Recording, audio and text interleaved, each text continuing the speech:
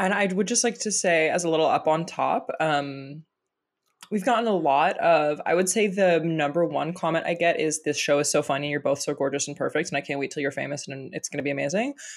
By like a long shot, I get like thousands of those every week. But then the second comment that I get the most is like, what does Eva mean when she says she doesn't believe in science?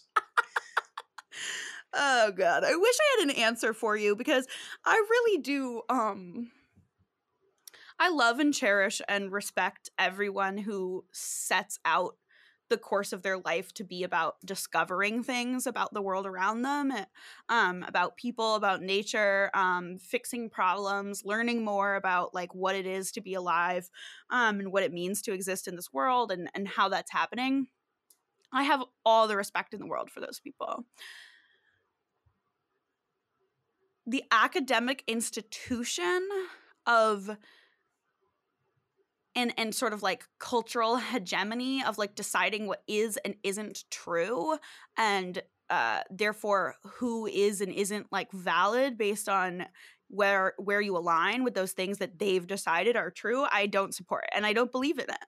And I'm very experientially oriented, so and I think that the orientation towards experiential knowledge has been very like derided by science. I hope I'm using that correctly, that verb, So. but like, yeah, it's been very, it's like held in a lot of disdain, you know, as being like simpler or stupid or something. And I just really don't think that's true. Like, I don't think I'm stupid for wanting to experience something to know it's true. Definitely not. So that's where I'm coming from when I mean I don't believe in science. It doesn't mean that I don't think there are such thing as chemicals and chemical reactions. In fact, you have been a star in every science class I've ever needed to take. Good. That's actually true, just I for the know. record. Believe me. This podcast is I did a actually facts, graduate publication of facts. cum laude. I was trying to set you up for that. Thank you. Thank you. I'm like back here drawing a big sign, like we're on Wheel of Fortune. I've got like C blank M L blank. I'm gonna edit in the loudest fucking air horn sound. Can I just get a really clean take of you saying I graduated cum laude? I graduated cum laude from Columbia University.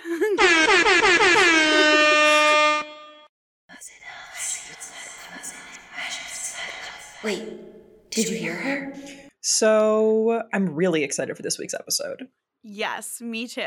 I'm literally so excited. Yeah, this week we're going to conclude our little like science arc by talking about two moments in time. Two moments in history and culture. Heavy scare quotes. Yeah. Two moments in history and culture where prominent scientific experts have spent some time debunking or exploring the scientific arguments against the reality of ghosts. So one of those happened. Yeah. Go ahead. Sorry. No, what? I was gonna say this is our science versus episode. Yes, this is our science versus episode. So we're gonna like not like compare and contrast to these two times, but like just, you know, sort of talk about like what's changed and stuff. Because, and what's interesting about it is like the first sort of concentration of efforts to debunk the supernatural was really in the early 20th century. And because we've talked about it before, but like science was the paranormal for a long time. And it's hard to believe that now because they feel so opposite and so opposing. But science had a bad reputation for a long time. And science as we know it, not literally the pursuit of knowledge. Obviously, everyone wanted to pursue knowledge. But yeah, like scientific research and scientific method had a pretty bad reputation for a long time. And spiritualism and other forms of like non-homogenous spirituality were much more popular and respected. I don't know how else to phrase it, but Yeah, yeah, you would trust your priest way more than you'd trust a doctor. Doctors were considered quacks. absolutely. Yeah, absolutely, absolutely. That's a great way of putting it. So there's really no like doctors versus ghosts up until like the 30s. Is really when they started being able to like or being interested in investigating whether or not um these things were frauds or whether or not they were true. And then the more recent one we're going to talk about is super contemporary. Um, and I'll try to maintain a cool head because I actually devote a good amount of my free time to cyberbullying this physics professor on Twitter. So like Which I can't say I'm not biased. I actively try to make his life harder when I can. which that is not our views do not reflect the views of Barnard College or any affiliated institutions, but if I could, I would. You know what I mean? If I could get that view reflected by the general community, I Yeah. would. Yeah, I'm actively advocating for it. Like I the last few episodes I've really been telling you other perspectives, and today I'm gonna hold back a little because I don't actually want the FBI to come to my house, but I'm gonna hold back less with my opinions. Okay, so ectoplasm. Let's talk about ectoplasm. Let's start there. So ectoplasm, the term was originally coined actually by Charles Richet. I just had to look at my note because I forgot his first name. Who is actually a Nobel Prize winner for something completely unrelated. He did like really important research into allergies and like the physiological experience of anaphylaxis And the kidney. and the kidney. So he's actually like again when we talk about this sort of era, like this is still while science is dividing from spirituality. So he coined the term ectoplasm to talk about anything that is exteriorized during spiritual practice. So we think of it usually as like the slime from Ghostbusters, but it's any material that is produced usually from a medium, a spiritual or psychic medium during like a supernatural experience. Yeah, so Riche was, I bring him up and I bring ectoplasm up first because I think that he is a really, as you are saying, a good exemplar of where science and spiritualism, but also spirituality, um, crossed and diverged at the time. So he lived from 1850 to 1935. So that's the time period we're talking about. We're talking about late 19th, early 20th century. He was French. And he was simultaneously a very respected, decorated scientist. Though, of Mm-hmm. course, there were people who ridiculed him for his spiritual beliefs, but he was also at the same time highly devoted to the study of the paranormal and to spiritualism and spiritualist phenomena. So, spiritualism, Mm-hmm. the way we talk about spiritualism now and we use the word is like plants, yoga, crystals, doing mushrooms on the weekend, whatever. Like the word has taken on a meaning that is in opposition to religion, but has to do with the afterlife and non-scientific beliefs. But at the time, spiritualism was a religious belief, and it was it took on a whole. I mean, I hesitate to call it cultish, but it was a religious practice that, while it went hand in hand with Christianity for a lot of these people, diverged in some significant ways. Does that seem fair? Mm-hmm. Mm-hmm. Yeah, and it was all based on communicating with spirits, which was like Exactly. sort of where. And I wish I knew more about the history of Christianity, but people who know about the history of Christianity know that this is also a period of time where practices of like churches and priests start to sort of split, because some people really think that communicating with spirits is pagan and does not really adhere to the Christian canon, while others are deeply other Christian communities are deeply concerned with communicating with the dead. Yeah. So, actually, one of the things that I found in my research that was interesting, I read an article or a paper rather talking about how the Victorian age was an age of incredible scientific discovery and also extreme religious uncertainty. I think a lot of people attribute this to Darwin and his discoveries, but or his theories, but I think it goes a lot deeper than that. It's beyond the scope of this podcast to give a full background on religious upheaval in the Victorian period. But we wish we could. We We'd wish love to we give that could. to you. But here's a very, very bastardized brief summary. Darwin and the people surrounding him, obviously evolution and the idea that there is a natural order which deviates from God's plan or which operates on its own, regardless of how God may have set things into motion originally. I mean, I think Darwin was religious, but regardless, those call into question age-old religious narratives that man created humankind to have dominion over animals and that animals were formed exactly as they are. The idea that there is this this evolution narrative really calls into question a lot of that. And at the same time, in addition to that, and on top of that, now there is this growth of the scientific method and science, which is a fundamentally empirical practice. There's a huge amount of funding, a huge amount of time, a huge amount of energy devoted to examining all aspects of life through a scientific lens. So this is like, how does everything work? That's what we're asking now. It's not just like, now we have these incredibly specific, almost siloed fields of scientific study where if you are going to be a particle physicist, you're a particle physicist, and that's the track that you're on, and you go towards that. Obviously, that happens over time. You don't start in high school knowing you're going to be a particle physicist.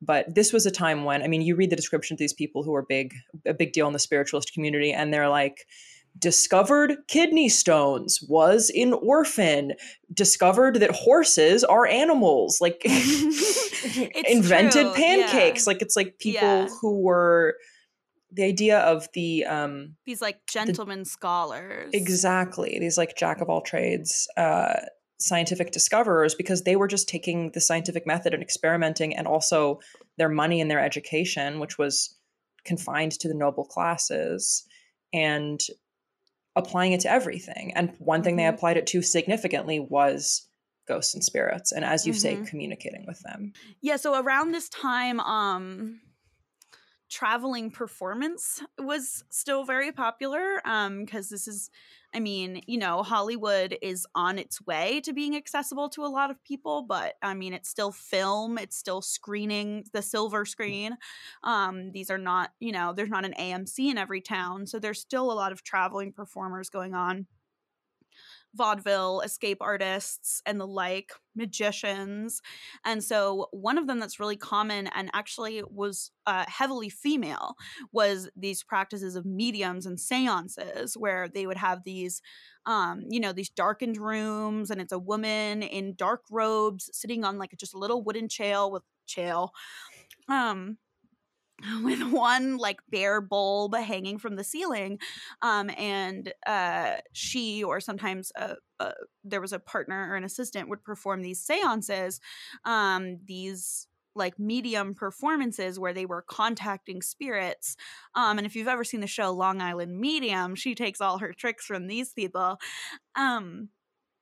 And there was a lot of concern in the scientific world about these being fraudulent, and whether or not these mediums were actually connecting with the spirit world and learning things about people, or whether they were using other, like quote unquote, physical means of deceiving the audience, which this has to be the golden era of American frauds, Truly. right? Truly. Like, hello? Snake oil, baby. Snake oil. Yes, exactly. This is traveling salesman era. So these mediums and these spiritualists were, in some of them, in their own ways, they were celebrities. Like these performances were not corner store. I mean, some of them were, but they were not like the psychic that you go to around the corner and take disposable camera photos outside with their neon sign. Like these people were a big deal, and they were considered credible by some of the most important scientific minds of their day. Yes. But that's not to say that science generally believed in spiritualism or in mediumship. It's that there was one school, or I mean, a group of thinkers and scientists and spiritualists who truly believed that these mediums and these occult acts were real. I mean, it's hard to assign truth value to anyone's beliefs even in the moment. So it's really hard to look back through history and say whether they truly believed it or not. But they wrote and acted as though they believed it. Like they were trying to create the belief in the world that it was real. And the reason that I wanted to start with Richer, the guy who created the term ectoplasm, is because he had a really interesting approach to mediums and spiritualism that I think sums up a lot of what was happening in this Victorian and post-Victorian era, which is he truly believed that there was a physical explanation for paranormal phenomena.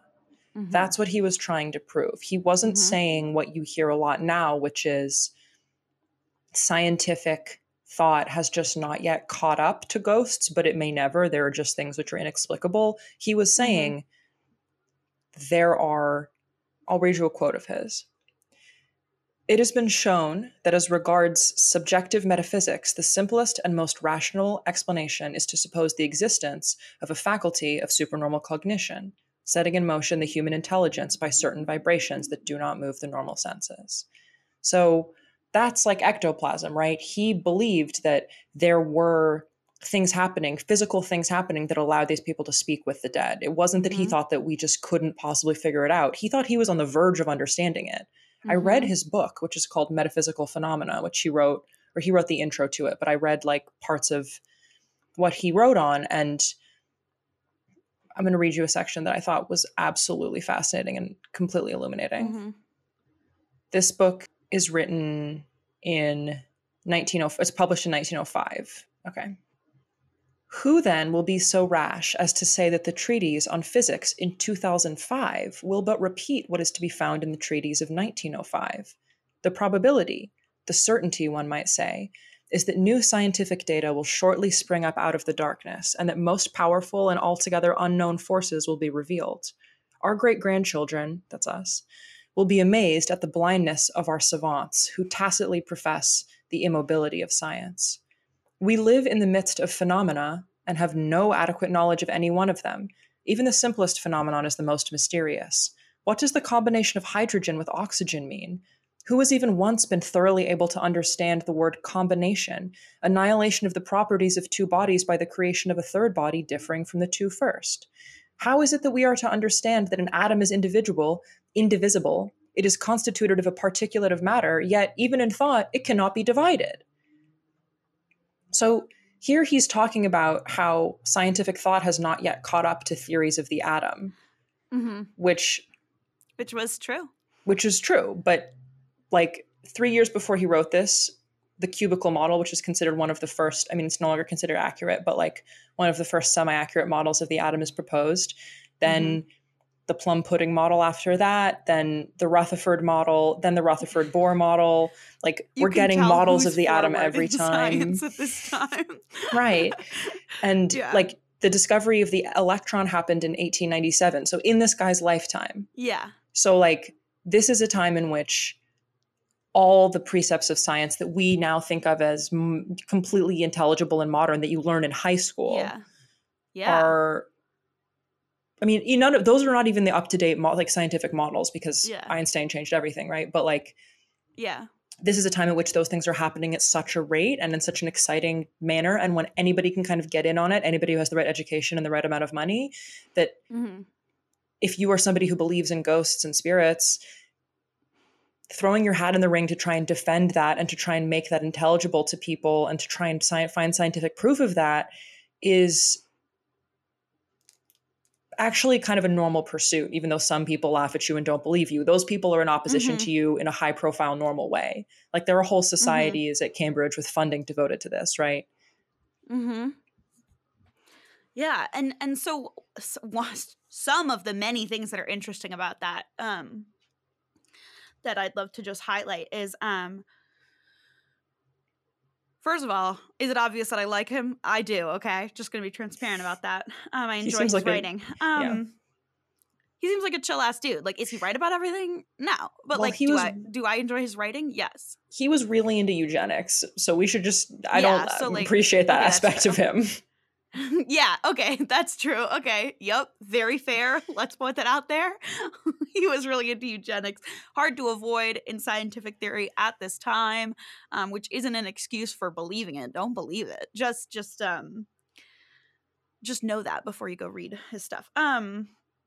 So he talks about like a vibration or a force that might be happening that Yes. we have yet to even understand. And I just want to sort of circle that back to, we talked about that in our last 2 episodes. We talked about that in parallel universes with the idea that there might be something smaller than a light year, you know, like, or faster than light, a vibration we're not understanding. And in the wraparound universe theory, when we talk about sort of perceiving things several times in a row, like that, that might be happening on a wavelength that isn't light. Right. Just to help make some of that old episodes relevant. But you know, so he's on a line with that continues to be sort of a perplexing thing throughout the scientific consideration of the supernatural, and it's going to come up again when we talk about the most recent one. And also, just in terms of anthropology, this is, if we talk about, I mean, Charles Richet is not American; he's French English. But if we think about this in the American context, which is more our scope, in terms of traveling mediums, and this idea that you could be, if you had the education and if you had the money, you could be throwing your hat in the ring of scientific discovery and discovering an electron, discovering a new piece of, you know, the puzzle of what is matter. This is right on the heels of Manifest Destiny and Manifest Destiny and the Gold Rush.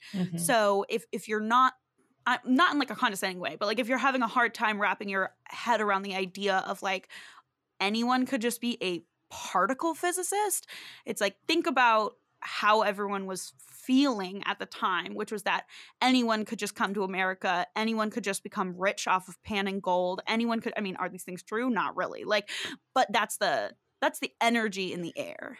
Well, yeah, and I think that part of Manifest Destiny gets referenced a lot. Manifest Destiny being the idea that God put, I mean, the most simplified racist version is that God put white men on Earth to conquer the world, and that anything they see is they're entitled to. Yeah. Right? That like the new world is yours to conquer, right? The, you know, the old world exists as a point from which we go out and we take what we want, and that is what God put us on Earth to do, that that is our destiny.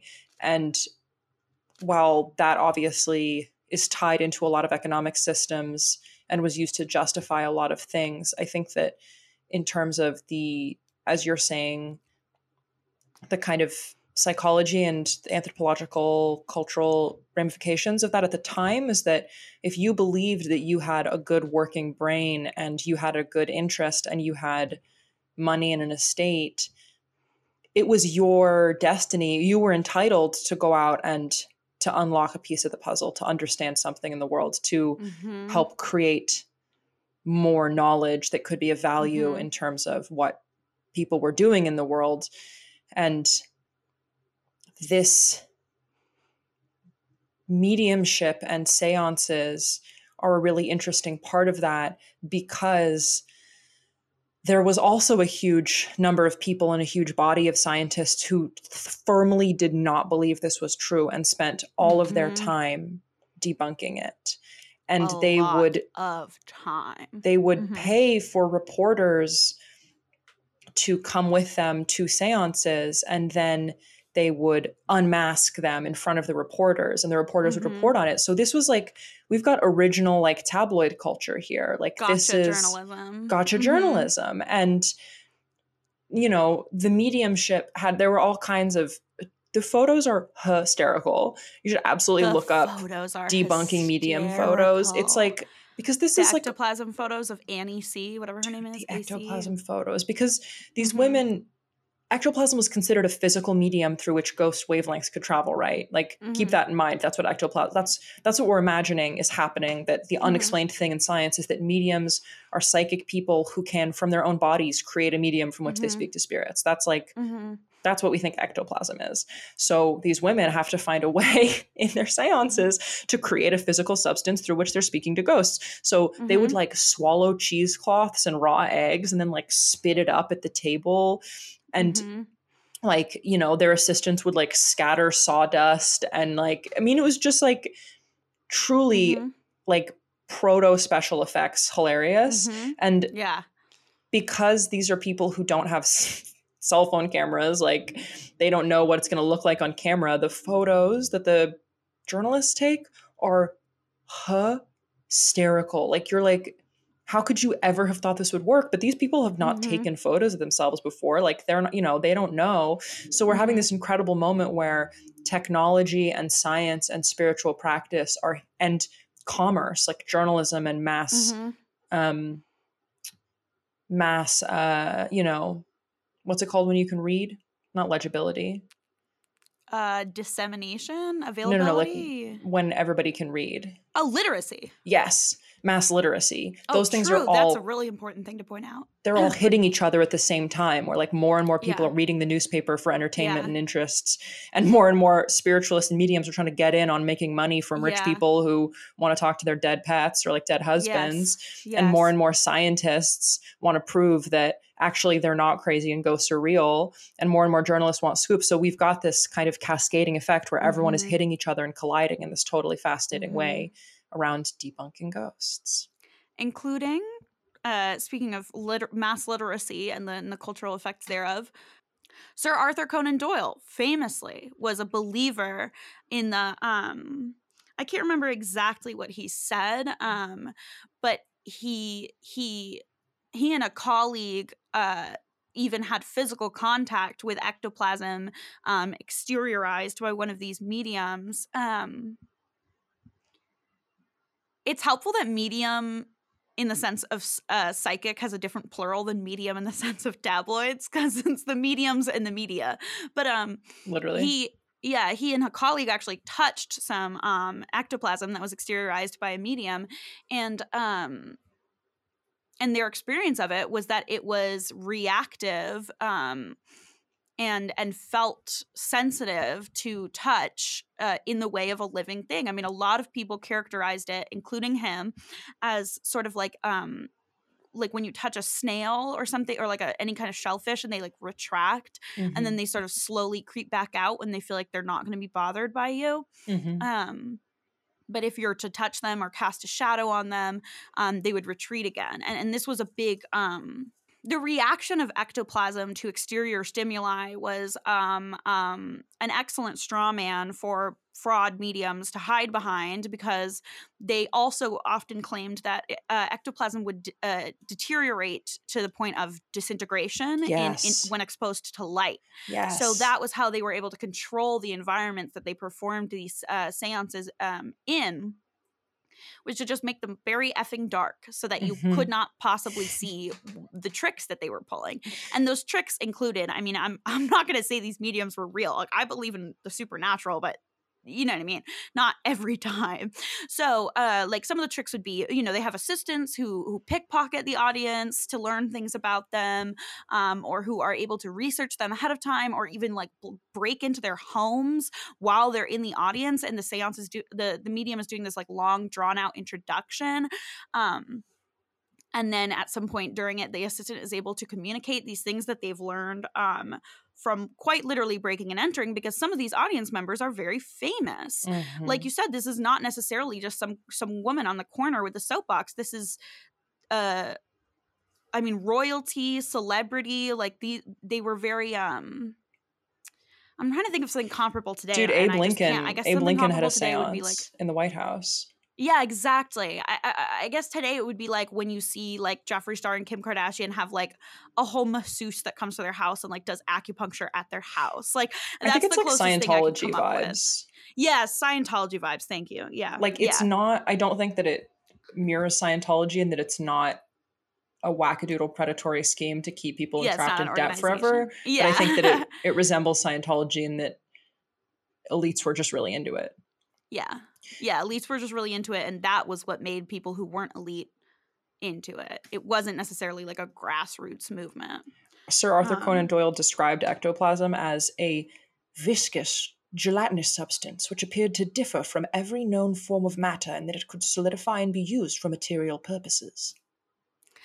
Oh, and that's important to point out. Let's continue in our talk of scientists who are super into ectoplasm. And we can talk about, hold on, I have to look at my notes because I have a hard time pronouncing this man's name. He's German. Maybe. Albert Freiherr von Schrenck-Notzing. Yes. Also known as the laughingstock of the scientific community. Yeah. This is a little later. This is getting into like 30s, 40s, 50s. Not quite into the 50s, but so what Gus just described, Arthur Conan Doyle saying, was a very common idea of something called ideoplasty. I might be pronouncing that wrong. Ideoplasty, which is the idea that a medium has the ability, natural or supernatural, to create things from the ectoplasm using their mind. Mm-hmm. So this is a psychokinetic function. Psychokinesis is explained on episode 9. I can't even remember what episode it is. Psychokinesis but yeah, we do talk. Time what loops. Episode was that? Time loops. Okay. So von Schrenck-Notzing, we'll just call him von Schrenck-Notzing. It's hard to abbreviate a German name because you just end up with 4 names anyway. Von Schrenck-Notzing actually performed some like quote unquote scientific like cell biology tests on I'm not sure exactly what his methods were, on some ectoplasmic goo that he was able to obtain a sample of, and he determined it to be like sort of a collection of epithelial cells in like a mucus-like substance. So he found nuclei, he found whatever the heck the cell wall is made of that I can never remember. Cellulose. These other things that were like not quite an animal cell and not quite a plant cell, but definitely characteristics of cells in an organic excretion, which was in fact egg whites. Right. Largely egg whites and chewed paper. That was it. Egg whites, muslin, and chewed paper are the very common physical makeup of these fraudulent ectoplasms. So you can make some yourself. So you definitely can. In water. You should even send, tweet your pictures at us. But I just feel like what is interesting to take away from this is he was the laughingstock of the scientific community because he claimed time and time again that this was real and did scientific research time and time again to prove that it was real. And every time someone else would come and debunk his claims with increasingly, honestly, hilarious debunkings, like that's he would say, yeah, it's egg whites. And it is hilarious. And a lot of people, I think part of the reason that these people were both believed by some and ridiculed by others is due to there was a personality factor, because these people all knew each other and there was sort of a high profile for a lot of them. Yes. It was the credulous that were mocked.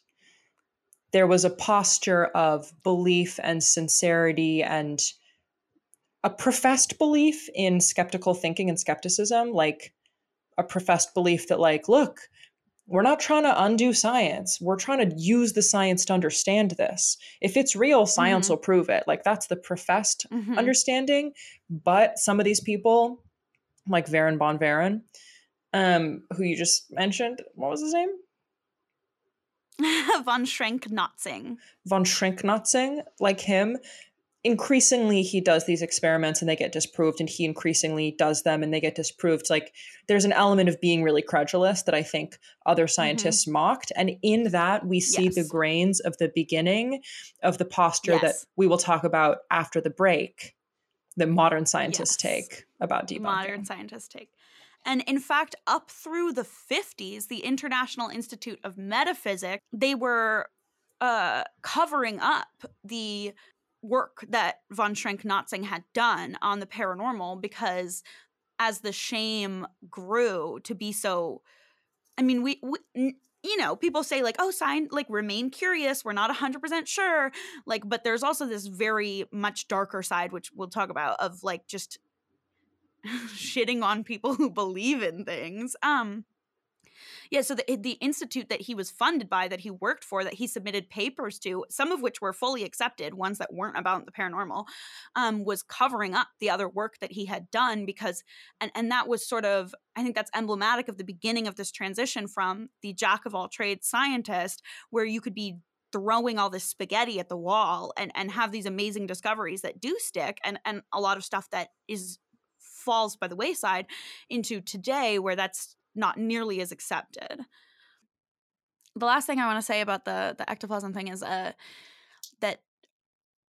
a lot of written speculation about what went on during that time also has to do with sort of the rise of gynecology as a field. This is like one of the first times that science really comes up against the reality of the female anatomy.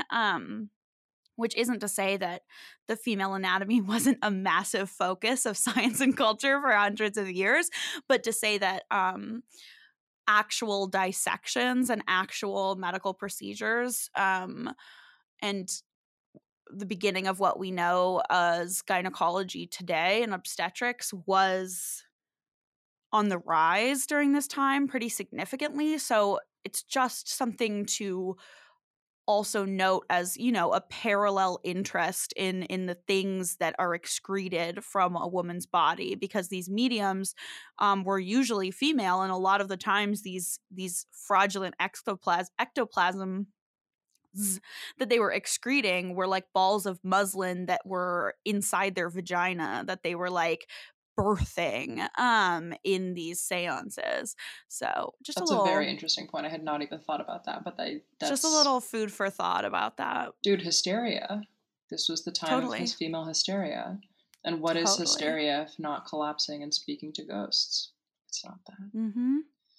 Yeah, so there's a lot to be said about hysteria and ghosts, and this episode doesn't have enough time for it, but just a little to take with you. And we do our arc about ghosts that are also women. We'll get to that. And therefore, they are feminist. So I think that this is obviously not a comprehensive summary of everything that happened with ghosts in the Victorian period, but I think we're focusing on what we're focusing on precisely because, one, it lends an interesting flavor to what we think of as skepticism, but also it gives us a really nice comparison point for modern anti-ghost scientific sentiment, which I would love if you were to get into. My engine's just revving up. Gus can see that one of my hoofs is pawing at the dirt. Literally. I'm full Lightning McQueen in here. Lil Nas. My ears have gone flat. Your pupils are like slits. Yeah, exactly. My interior eyelid has gone horizontally across my eye. I'm ready for battle like a shark. Okay, so in this more contemporary conversation, the characters have not really changed that much at all, even though it's almost 100 years later or over 100 years later, depending on who you're talking about. There are still celebrity ghost adventurers, and we're not going to talk too much about ghost adventures, but one of the men that's featured on that show, the one called Nick, is quoted in, I think, the Huffington Post in 2017 or so as talking about this thing that contemporary paranormalists bring up a lot, which is Einstein's theory that energy, or whatever you want to call it, Einstein's theory that energy cannot be created or destroyed, right? It just transfers. So really quick, energy is not something you can hold. We're going to talk about science, so let's define energy really quick. It's not like it's not an object. It's a property of matter. So the commonly accepted definition is energy is a property of matter that is used to do work on a system. So it's not something you can just hold, right? But so this guy Nick he talked about this in the Huffington Post, and it's a line you hear a lot, where he said that Einstein said that energy can't be created or destroyed. So when a person dies, where does the electrical energy, the kinetic energy, the potential energy that's stored within that person go? And that's sort of like a reach around that paranormalists use to say, like, they must be like that. It's possible that spiritual energy is put forth from that. But then let's get into the physics arguments as to why that's not possible. So first of all, where does that energy go? Into the environment, just like any other exchange ever. So duh, like that's kind of stupid. Right, the body is not a closed system. Exactly. The body's not a closed system. The energy exits the body as thermal energy, as all these other things, right? You shit your pants when you die. That's what happens. That's where it goes. Sorry, and that's where all the energy goes. That's where the ghost energy goes. Yeah, and then just like turning off a light switch, when the source of the electrical energy stops, the energy stops. So it's not like your body keeps manufacturing energy, which then keeps your spirit alive. That's not what's happening. But there are some, celebrity paranormalists that say that. So then, so then another issue that comes up with ghosts and energy in the physical world is, if ghosts are indeed exerting energy on the world around them, and we can see that to be true because every time we experience a ghost, like symptom or a haunting, right, we can assume that energy is being enacted on a door for it to slam. Energy is being enacted in order for a ghost to speak, right? Energy is needed for all of these things to happen. But where would that energy come from, right? So in that model, a ghost would have a finite amount of energy, which then slowly declines over all the times that it uses energy to slam a door or do whatever ghosts are doing or walk somewhere. So that's an issue. Hold on, sorry, let me think for a second. So that's an issue that physics poses to contemporary paranormalists. And contemporary paranormalists sometimes answer, well, ghosts use heat energy. So one of the common symptoms of a haunting, right, is cold spots. It's cold, yeah. Yeah, so some paranormalists might say that this is because ghosts are somehow sapping heat energy from the environment around them and converting it or otherwise exerting it for their own purposes. Physicists would then say back to that, that Newton's zeroth law, hold on, I might be wrong. It's not Newton's, but it is the zeroth law of thermodynamics, which is that heat can't be pulled or pushed. It only moves from a hot object to a cold object to achieve equilibrium. I remember this from physics. Law. Oh my god! When you dump a single cup of water, when you dump a hot glass of water into the lake, that was the example we always did in physics. Always, my physics teacher was like, "Let's say you're at Lake Washington and you have a cup of soup and you dump it in. Which direction is the heat moving?" I love that. That's awesome. Yeah. That's not a cup of soup. Yeah, dude, he could. Ours is always an ice cube on paper. Some sad Massachusetts shit. But what, you guys don't have water? Exactly. So the law, the zeroth law, the law of thermodynamic equilibrium would tell us, if we believe that law, that it's not possible for a ghost to be sucking heat energy in unless the ghost is much, much colder than the air. And in that case, that heat energy, all it would do would be achieve equilibrium between the ghost and its environment. It wouldn't give the ghost energy to go do something. Right. The change in temperature does not power or fuel the ghost. Even if a ghost exists and it is changing the temperature, it's changing the temperature to reach equilibrium, not like to do a freeze ray. Yeah, it's not exactly. It's not eating the heat, which it then can use to walk around. Right. So now we're going to talk about ice type Pokemon. Yeah. Let's talk about, now we're going to get into actually Newton's laws. So these are some other laws of physics. So the first one would say, I had a moment. Yeah, okay. So the first one is the law that I think of as the law of inertia. So it's like an object is always going to continue in a straight line or remain at rest until it's acted upon by another force. So how then are ghosts able to walk down a hallway, right? That would imply that there's a force that is moving the ghost.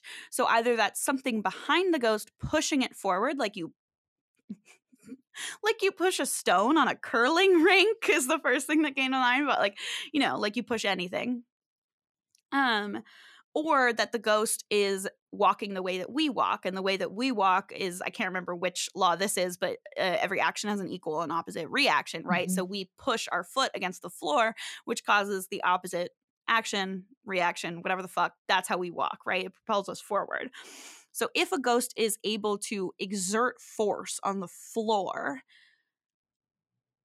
first of all, where is that energy coming from? We Right. still haven't answered that question. And then second of all, how is it the ghost then able to selectively not exert force or interact with an object? So if a ghost walks through a wall, for Right. example, how is it that it's pushing off the floor but not pushing off the wall? That is Right. the question that will plague us forever. Right, because it is the elastic energy in our muscles that allow us to push off, and it's gravity that we're pushing against, right? So as we push on the floor, an equal amount pushes us up, and that's what we walk. That's walking, no? Yeah, pushing against the floor, not gravity, but yeah. Right, I mean, the gravitational pull is affecting us and is what keeps us That's anchored. true. But it's the floor itself that we're pushing against. Mm-hmm. Whereas, and like a bird, for example, which does float, is actually flying. It's using its wings. It's pushing against the air, and it's the air that it's applying force against, and it's pushing it back up. Mm-hmm. Whereas a ghost, as you said, how can it be moving through some things and not others? Right. And so then we reach a question of phasing. Mm. So I want to say really quick before we move past the image of a ghost walking down the hallway, I want to pose, per our previous conversations, that it is possible that that ghost is moving along in another plane and we are witnessing it in our plane, or we are witnessing it in our dimension, or we are witnessing it in our universe, but that does not mean that physically it's pushing against the floor in our universe. Right. It's just that we're perceiving it in our universe. That's what I want to say first to that. Right, and that's what we've been talking about the past 2 episodes. Exactly. That's my answer to that question. Not always, but that's an answer to that question. So then we have the issues of phasing. So phasing is a term that's often used to express the idea of being able to change the phase that your atoms are in order to move through a solid object, right? Like this wall, this theoretical wall that we're all picturing right now. There is something called I believe it's pronounced Pauli exclusion principle. I can't remember if that's Powley or if that's Pauli, or like, I don't know where it comes from. The Pauli exclusion principle is basically the physical law that says that two things can't be in one space at once. It involves like quantum dimensions and like I can't remember exactly what they are, but 4 atomical principles, physical principles that combine to mean you can't have two things in the exact same space at once. Right.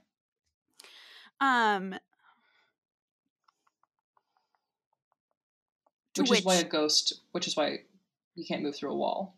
Which is why you can't walk through a wall, exactly, because you can't be in the same space as that wall.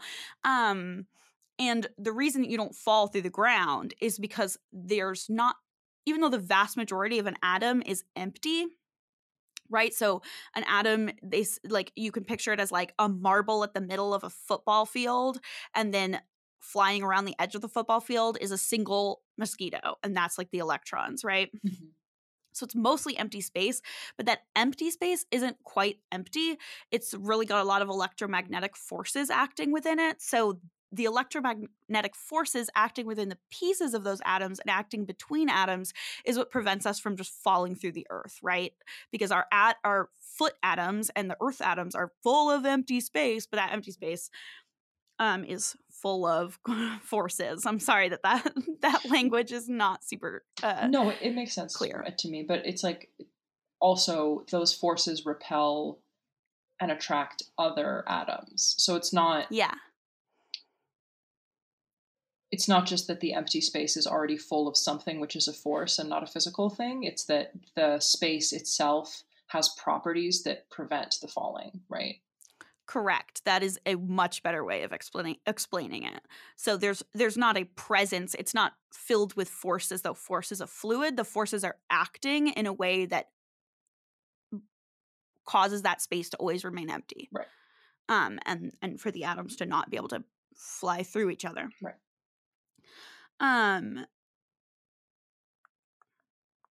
So in order to walk through a wall as a ghost, you would have to experience a moment or a series of moments in which simultaneously the ghost is material enough to act upon the floor, walk on it, and immaterial enough to pass through the wall.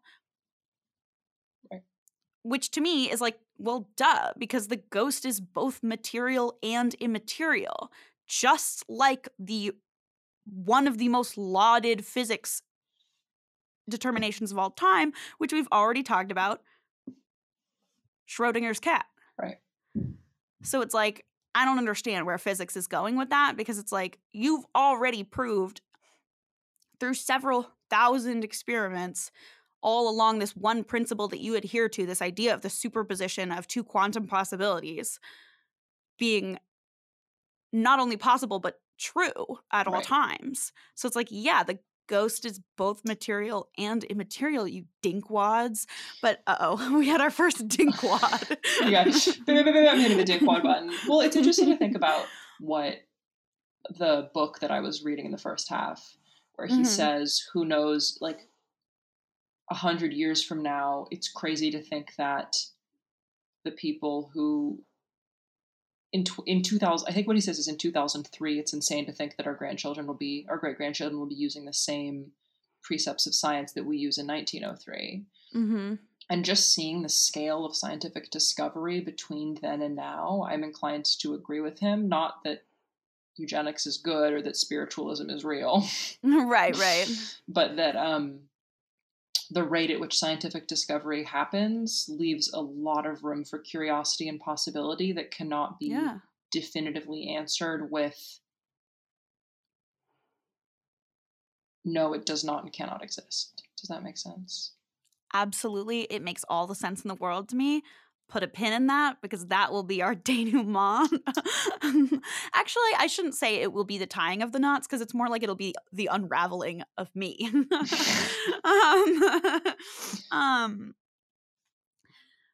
So if you think of something that can be both material and immaterial, and you're thinking using the principles of these laws of physics and these models, so the standard model of physics, which is the model of the atom that we and the particles of an atom that we whatever that was handed down to us as true, and in these laws, one of them, the most common one that a person might know, E equals mc squared, right? So Gus, pop quiz, what are the variables in E equals mc squared? Well, E is energy. M is matter. Mass? Mass?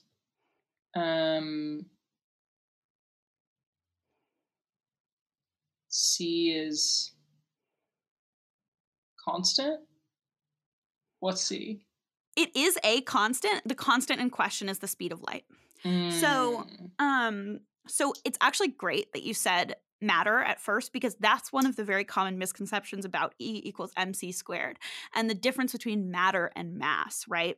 So basically what it says is that there is some manner in which you can mathematically, so therefore physically, remember our fourth level of parallel universe theory, there's a way that you can mathematically and therefore physically convert energy to mass. But when people misunderstand that as convert energy to matter or matter to energy, that's when ghosts start to feel really, really real in the world of physical laws, right? Because it's like, well, if you can convert matter to energy, then what are we talking about? Of course, something could be both material and immaterial. Right. But it's mass, not matter. And those are different because they're different. And matter is a physical thing, and mass has to do with the force that something is feeling of gravity, right, that you described earlier. So that's why energy and mass can be converted using the speed of light. Something just fell on my desk. That's why energy and mass can be converted, is because they both express an interaction of forces. And like a property of matter, not matter itself, right? Right. So then there's an unfortunate thing that's true about physics, which is that you'll notice that the speed of light, as we all know, is large. It's a large number. Mm-hmm. And anytime you square anything, that's how you get exponentials, right? So that means the energy potential of mass is exponentially and then times something else more than the like mass value, right? Mm-hmm. So if you wanted to say, okay, I know you can't convert matter to energy, but you can convert mass to energy. And mass is a quality that ghosts have. They have mass, right? They have atoms in them, if you believe that they have atoms in them. And you're Nick on Ghost Adventures, and you're trying to argue with the Huffington Post. And you're like, right, so ghosts have atoms in them. They fit into science. They fit into physics. And the way that they do that is converting their mass into energy. Mm-hmm. Unfortunately, the mass of a ghost who had this, if you imagine that a ghost has the same mass of a person, Mm-hmm. which I don't know why they would, but okay. Converting that amount of mass into energy, I think this is in the link that I sent you, would be the equivalent of detonating over 100,000 nuclear bombs. Right. So every time a ghost phased through anything, it would destroy the world 1,000 times. It would destroy the entire world. Yeah. Exactly. 10 times over, right? So it would the unit that they used to describe this was the kilojoules of the effect of the blast at Hiroshima, but I don't really think that's appropriate to talk about. So let's just like imagine an atomic bomb. I thought that was so garish. I was like, I mean, that is like the the great modern memory of the atomic bomb. That's so, true. I understand what it allows people to understand in their imagination how much people have a hard time understanding the degree to which nuclear energy happens and affects the world. That's true. I think it conjures a real severe image. That's a good point. So but it's extremely grim and sad. Yeah. So that over 100,000 times, if you had the mass of an average person being converted to energy instantly in the sense of phasing. Right. So that's essentially what was up until the Hadron Collider. That was the physics that said ghosts can't possibly exist. Right. But I'm sure that you can tell from where I'm going and also from who you are as a person that like just because a ghost doesn't exist doesn't mean that it doesn't exist, right? Like there's no reason that the ghosts would intrinsically have to figure into the model of physics that we've developed. Just because science is not able to explain them does not mean that they do not exist. It may mean that we have inadequate tools for understanding or describing. Totally. So to me, it's like, okay, so what that says is that a ghost is not converting mass of atoms into energy when it appears or disappears. It doesn't mean that a ghost couldn't ever appear or disappear. It means that it's not converting mass to energy. Right. So that's a good point. Somebody worked that out. They figured out how much energy that would be, the mass of a person, and it would be too much mass to convert to energy in that manner. I have no issue with that math. Right. I mean, it's like saying there's a logical fallacy within it, within the idea that because this specific, like when you say, well, a ghost could not be doing these things as per the laws of physics, i.e., I can say with certainty that because the laws of physics, this exact thing is not what's happening. Like when a ghost moves through a wall, it's not converting matter to energy. That cannot be taken as larger proof that a ghost cannot or does not exist. That only proves that what you just said is what's not happening. Exactly. That's a great way to summarize it. Like, if the only way you can imagine a ghost existing is that it must be made of mass and that it must be converting its mass to energy, you've proved that does not happen. Right.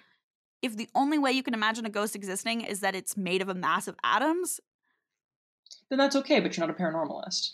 You're right. a physicist. Right. You're already in the wrong genre. I mean, it's like we were talking about the last week, and I don't want to linger for too long on this because we've talked about it at great length, but the fact of something not being scientifically provable according to one specific theory does not negate the fact that thing may exist in nature, because science is constantly taking and revising its theories based on new evidence and data. I think the hard thing about ghosts is that there is... We'll do another episode about proof, ghost proof, in the material way, not in the theoretical way, because right now, this arc has been about theoretical proof of ghosts according to scientific precepts. In another arc, we'll talk about how people try and capture images of ghosts and how people try and prove it in the field experientially. But I think that we'll just put a pin in that and returning to that, but that... that and the physics may not coexist harmoniously on a theoretical level, but that doesn't mean that those things cannot both happen. Does that make sense? Totally. Makes total sense. Now let's talk about this guy you hate. Yeah. So that brings us to the contemporary moment where now you have... Well, let me talk about the Infinite Dick Hole Cage, and then I'll do my little cultural summary, because I do want to look critically at the paranormal perspective as well in a cultural sense, and sort of summarize the cultural moment that paranormalists are currently facing. There is a man. He goes by the name of Brian Cox. No comment. He's a professor of physics at Manchester University, and he is one of the leading minds of science in the world currently. In both accolades and celebrity. He's a public intellectual. He's a public intellectual. Thank you. That's exactly what he is. He's a public intellectual. At Prof. Brian Cox on Twitter. And hashtag Vigilant City. And he said recently, I can't remember what year it was. It could have been 2017 or it could have been 2019, but it was recent, in the last 5 years, that there is no such thing as... that there is no physical quality of ghosts because the Hadron Collider would have found it by now, and thus there are no ghosts.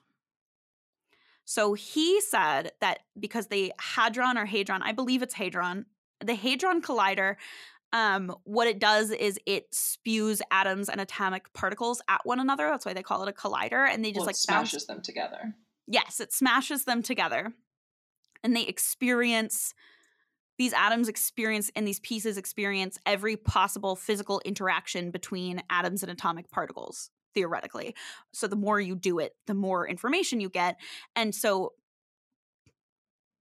Professor Cox says that there has not been an observed particle reaction that could explain the physics of, like, the physical particle nature of ghosts, and thus that the work of the Hadron Collider has proved that ghosts do not exist. And he was asked to confirm that verbally in that moment by another public intellectual who shall not be named, and he confirmed that that is what he meant. So he didn't say it accidentally. He said it very deliberately. And more than that, he said it very snidely.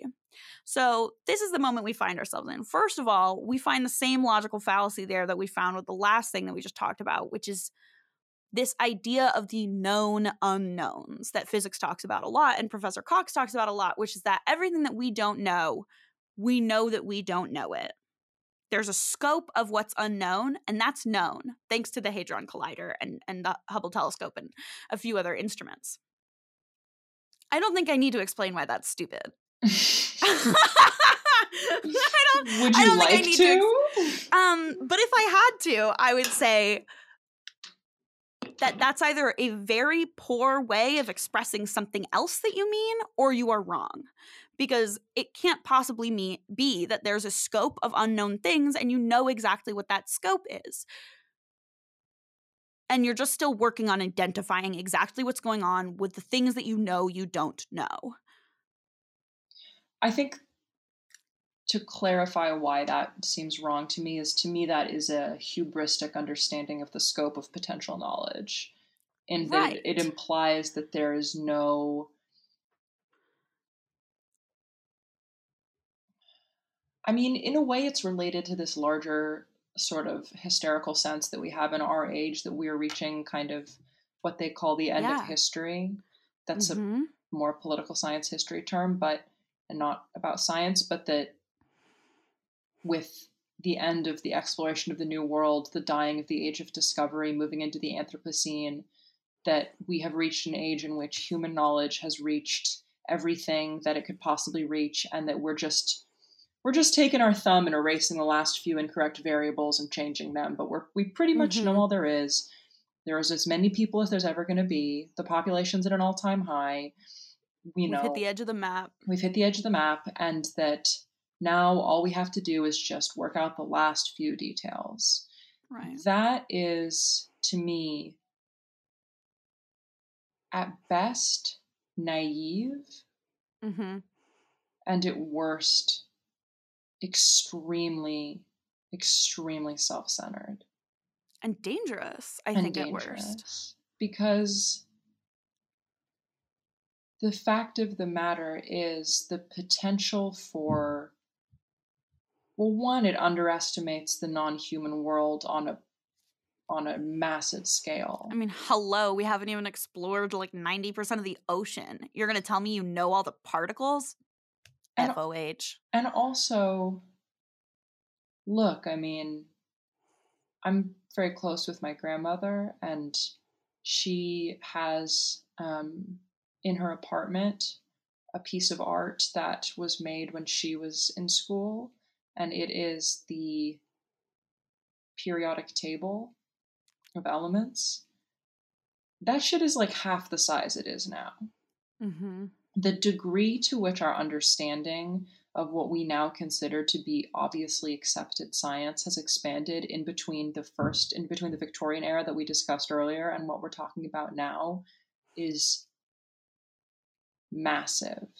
And the idea that that level of discovery or understanding will never happen again, that we've somehow in 100 years closed the gap, and that now everything we've learned is what we're going to learn, and now all we have to do is learn the most esoteric, professionalized weapons technology or whatever, and that's all that there is left. It just seems baldly on its face untrue. Right. For the listeners at home, I'm making a hello gesture. Yeah, it just feels like you said, it's underestimating the potential of the unknown. I mean, we just talked about exponentials. Is there no way that you could imagine that what you believe to be unknown turns out to be exponentially larger than what you thought it was? Or that the things that, or even to me, what seems more likely is that the things that you learn in that unknown space loop back around and make the things you know untrue.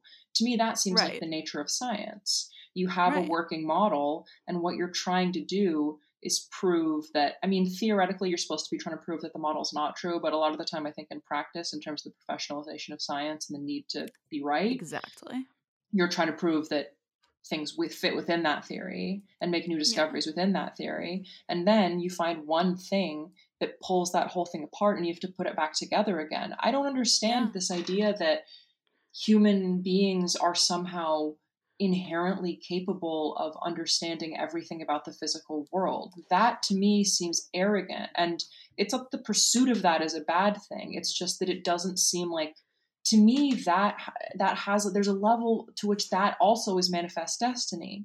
I mean, not exactly, but like that idea that human beings, there is a fixed and definitive point of understanding in the horizon that we will reach where we know everything, to me is so naive. Why would that be the case? Why would that be the case? Why would it be that, I mean,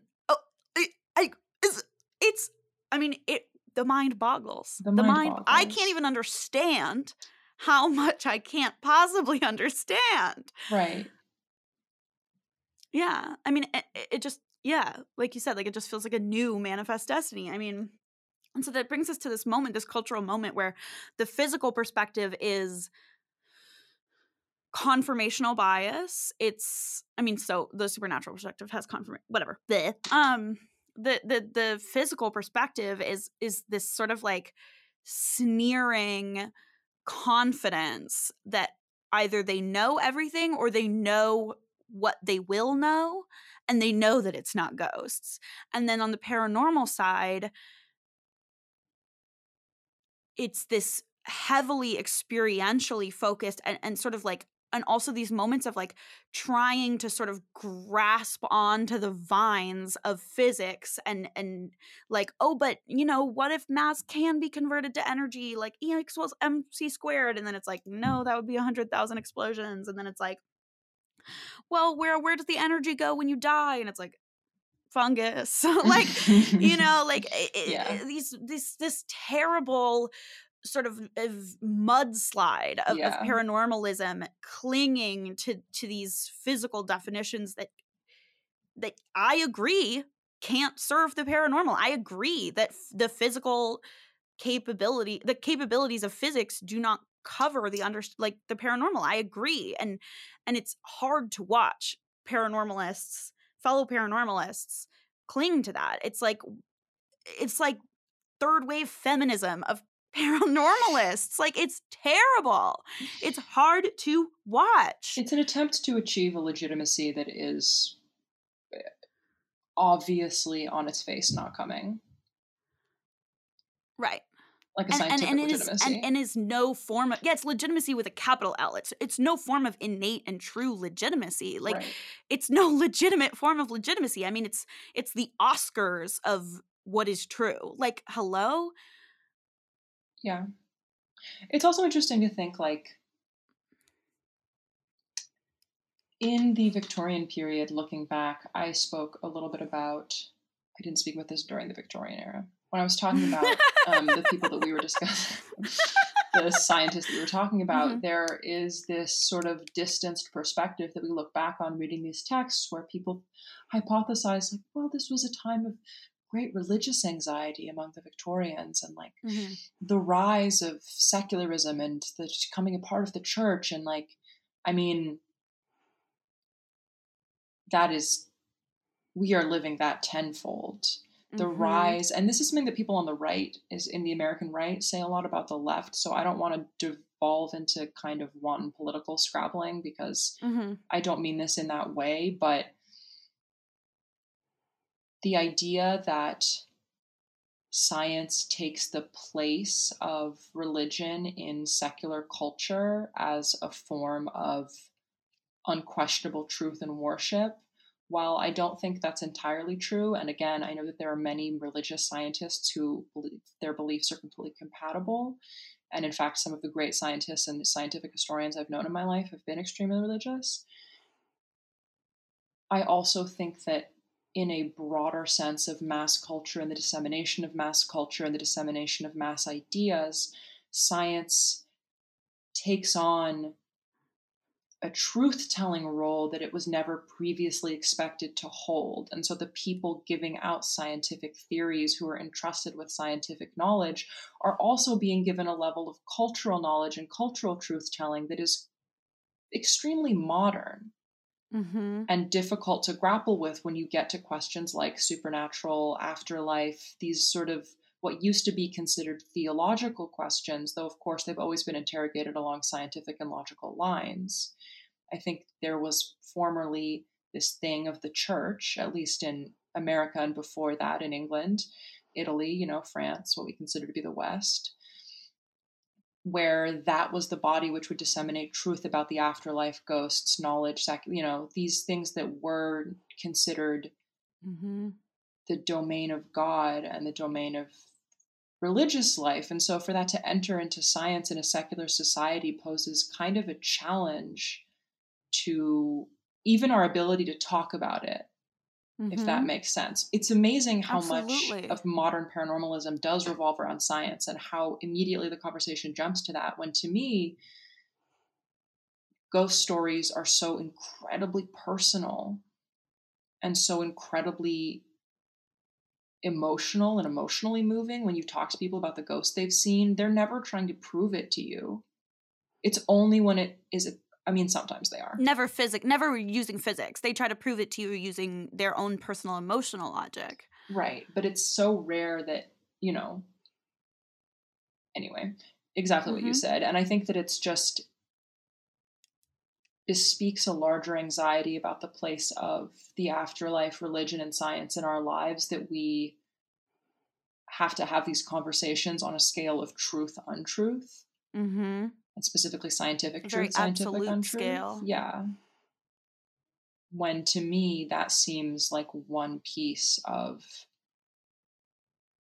what is obviously an important part of the human experience. Yeah, it's more than what is true. It's what is real. Right. Exactly. And ghosts are real. Exactly. That's more than truth. That's more than legitimacy. That's more than physics to me. Yeah, and now the new ghost thing in response to that is talking about antimatter and dark matter. Just really quickly, I'll summarize that. So neutrinos, that I sent you that. Neutrinos are a particle that have been discovered that can move through other like solid matter and mass without, like, hundreds of thousands of them move through us every second without us feeling them in any way. So that's the new thing that paranormalists are interested in. And I don't, and they call it the ghost particle, actually, and even physicists call it that, which a discussion for another time. But I don't necessarily believe that that is the particle that comprises ghosts physically, but I just, want to point out that it's another thing that can't be explained. Well, that there are continued developments that continue to put into question what we think of as the current science. The idea of the known unknown, it's got its own holes, and there's no reason to think that those are ghost-size holes. I just don't believe that. I don't even know. There's so much to say, and yet it feels so simple in some ways, and I can see that, like, that's, I guess, a bias of the way that I approach the world, and what I hold to be true and real is that when I hear things like what Brian Cox says, I just immediately know that that's not an answer to what I'm looking for. Right. So it feels so simple, but there's so many layers of it, of this desire to have these things line up, this desire to have these things be opposing.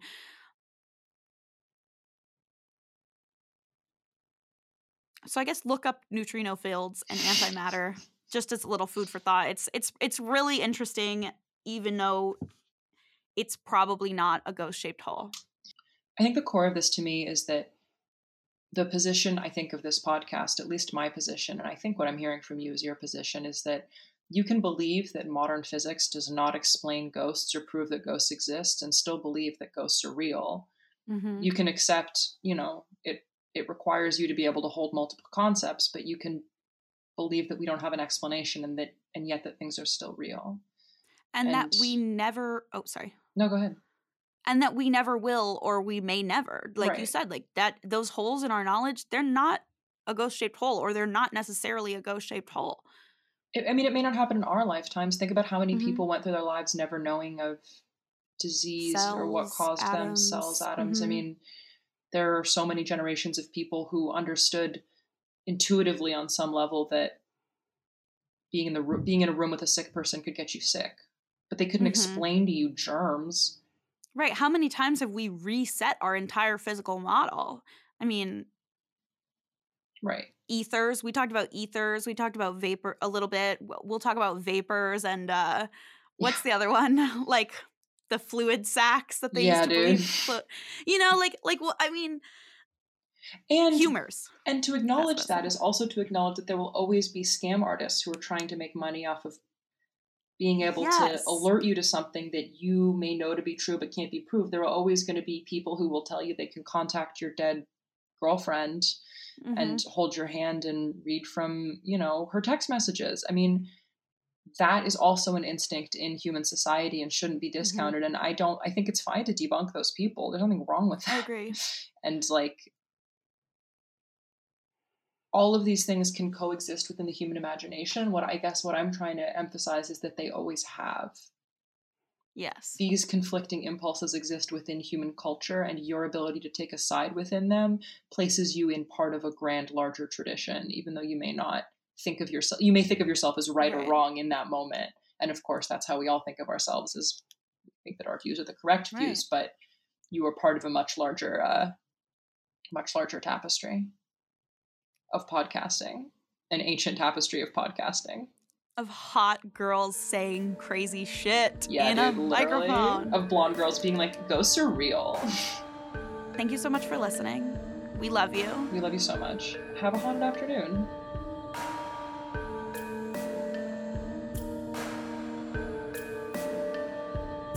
So I found out this week, because I never got around to paying the last of my tuition and doing my financial aid exit counseling until like literally this week. But I found out this week I don't believe in interviews. I don't believe in graduating.